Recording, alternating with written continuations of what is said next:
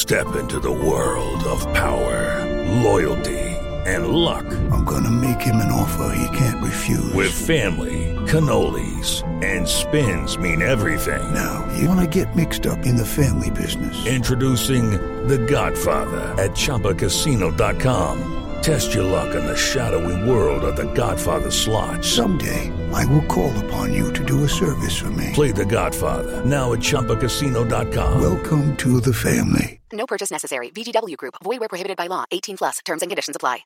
With Lucky Land Slots, you can get lucky just about anywhere. Dearly beloved, we are gathered here today to... Has anyone seen the bride and groom? Sorry, we're here. We were getting lucky in the limo and we lost track of time. No, Lucky Land Casino, with cash prizes that add up quicker than a guest registry. In that case, I pronounce you lucky. Play for free at LuckyLandSlots.com. Daily bonuses are waiting. No purchase necessary. Void where prohibited by law. 18+. Terms and conditions apply. See website for details. With Lucky Land Slots, you can get lucky just about anywhere. Dearly beloved, we are gathered here today to... Has anyone seen the bride and groom? Sorry, we're here. We were getting lucky in the limo and we lost track of time. No, Lucky Land Casino, with cash prizes that add up quicker than a guest registry. In that case, I pronounce you lucky. Play for free at LuckyLandSlots.com. Daily bonuses are waiting. No purchase necessary. Void where prohibited by law. 18+. Terms and conditions apply. See website for details. You're listening to the IFL TV podcast in association with Lonsdale MTK Global, sponsored by William Hill. This is Kugan Cassis for IFL TV, proudly sponsored by Everlast. Put your watch down, Thomas. Okay. Thomas, Tony. Now on the 15 seconds past, so we know what we've got, Cougs. You know I'm trying to get home safe to the wife and kids. You know the drill. Clearly. Yes, literally. You just don't want to be in the limelight, do you? No, mate, I don't need to be on a camera. I don't want to see the light. I have pestered you tonight, to be fair. Yes, so I just want to get this one done quickly. Just a summary of a massive anti-climax between Warrington and Lara. Mate, that was warming up to be some fight. The exchange of left hooks in that second round and the clash of biceps on each other. It literally was a fight-ending punch on if either one of them landed. I'm not going to lie, I didn't like the way it was looking. He landed a few heavy shots, Maurizio Lara, and Josh was only too willing to exchange and engage with him, which I didn't like the look of, especially so early in the fight, but nothing shook him like previously before. As I said before, there was no shock factor coming in this time. He knew exactly what he was in with. Let's not be dampened too much on it. Let's give all the attention to Maxi Hughes for that unbelievable win against Straffon. Unbelievable. Straffon shown that if you want to stand and trade with him, he'll just wipe you out. But when you want to box him and use angles and movements and put a decent game plan into play, he's a bit lost, and that is all down to how Maxi Hughes boxed tonight. So massive credit to Maxi Hughes. I didn't see that coming. No one predicted that.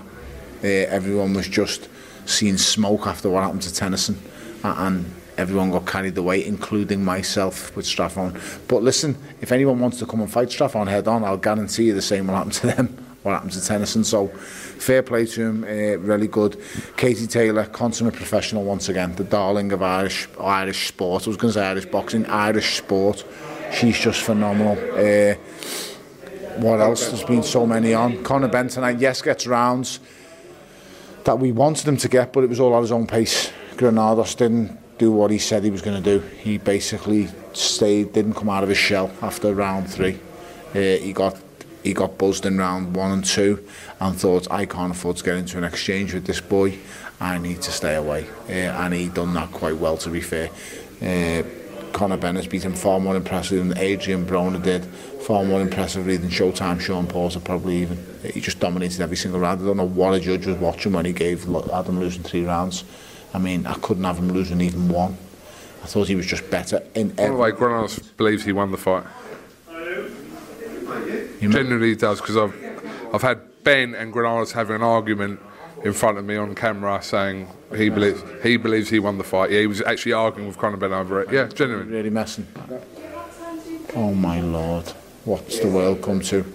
That was as clear cut as you could possibly get. He just outworked him, outpunched him, outspeeded him. There was nothing in any department that he won. It's only when it got to round 8 did he actually even have a go at throwing more than 3 punches in one combination. So that's madness. Some other fights to assess. Ebony Bridges was in a really tough one. Hopey Price was massively impressive tonight. Just massively. And you know what impressed me the most, Coogan? He got cut.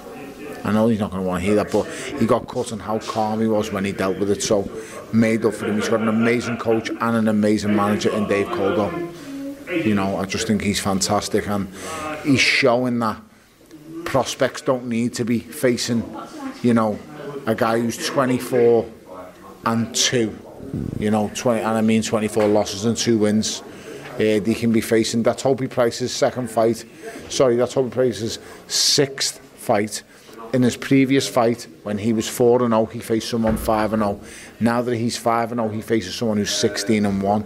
It's very rare you see prospects like that who are taking them kind of gambles. So very well done to him and his coach. He will progress quickly, and long may it continue. You know, the cut will take a bit of time to heal, but ultimately he's gained an awful lot of experience by that tonight. Last one before you go. Can you just give me a summary of this Oscar Valdez situation, because it seems really messed up? Do you want a genuine summary? Yes. It's a fucking disgrace that the fight's going ahead, if it does go ahead. And what the fuck's going to go on if that boy gets hurt? Someone tell me. If Robson Conceição gets hurt, people are going to jail. They've got to go to jail. That's me summary of it all. Do not let this fight happen. That athletic commission who is I can't even pronounce the name of it. It's like the Wachutu tribe in the Ace Ventura. Is it that one? Some kind of crazy. I don't know the name of it. It's like, I can't remember. I've just remembered that tribe out of Ace Ventura, but it's like some crazy name anyway. I'm not even sure it's a place. So they've approved this fight when a man has had an A and a B sample come in. A B sample as well come in, and they're both reading the same thing. Bear in mind that's a huge masking agent as well. So I'm just going off reading Victor Conte's words. I can't believe I just said that, but yeah, I did read his words and what he said.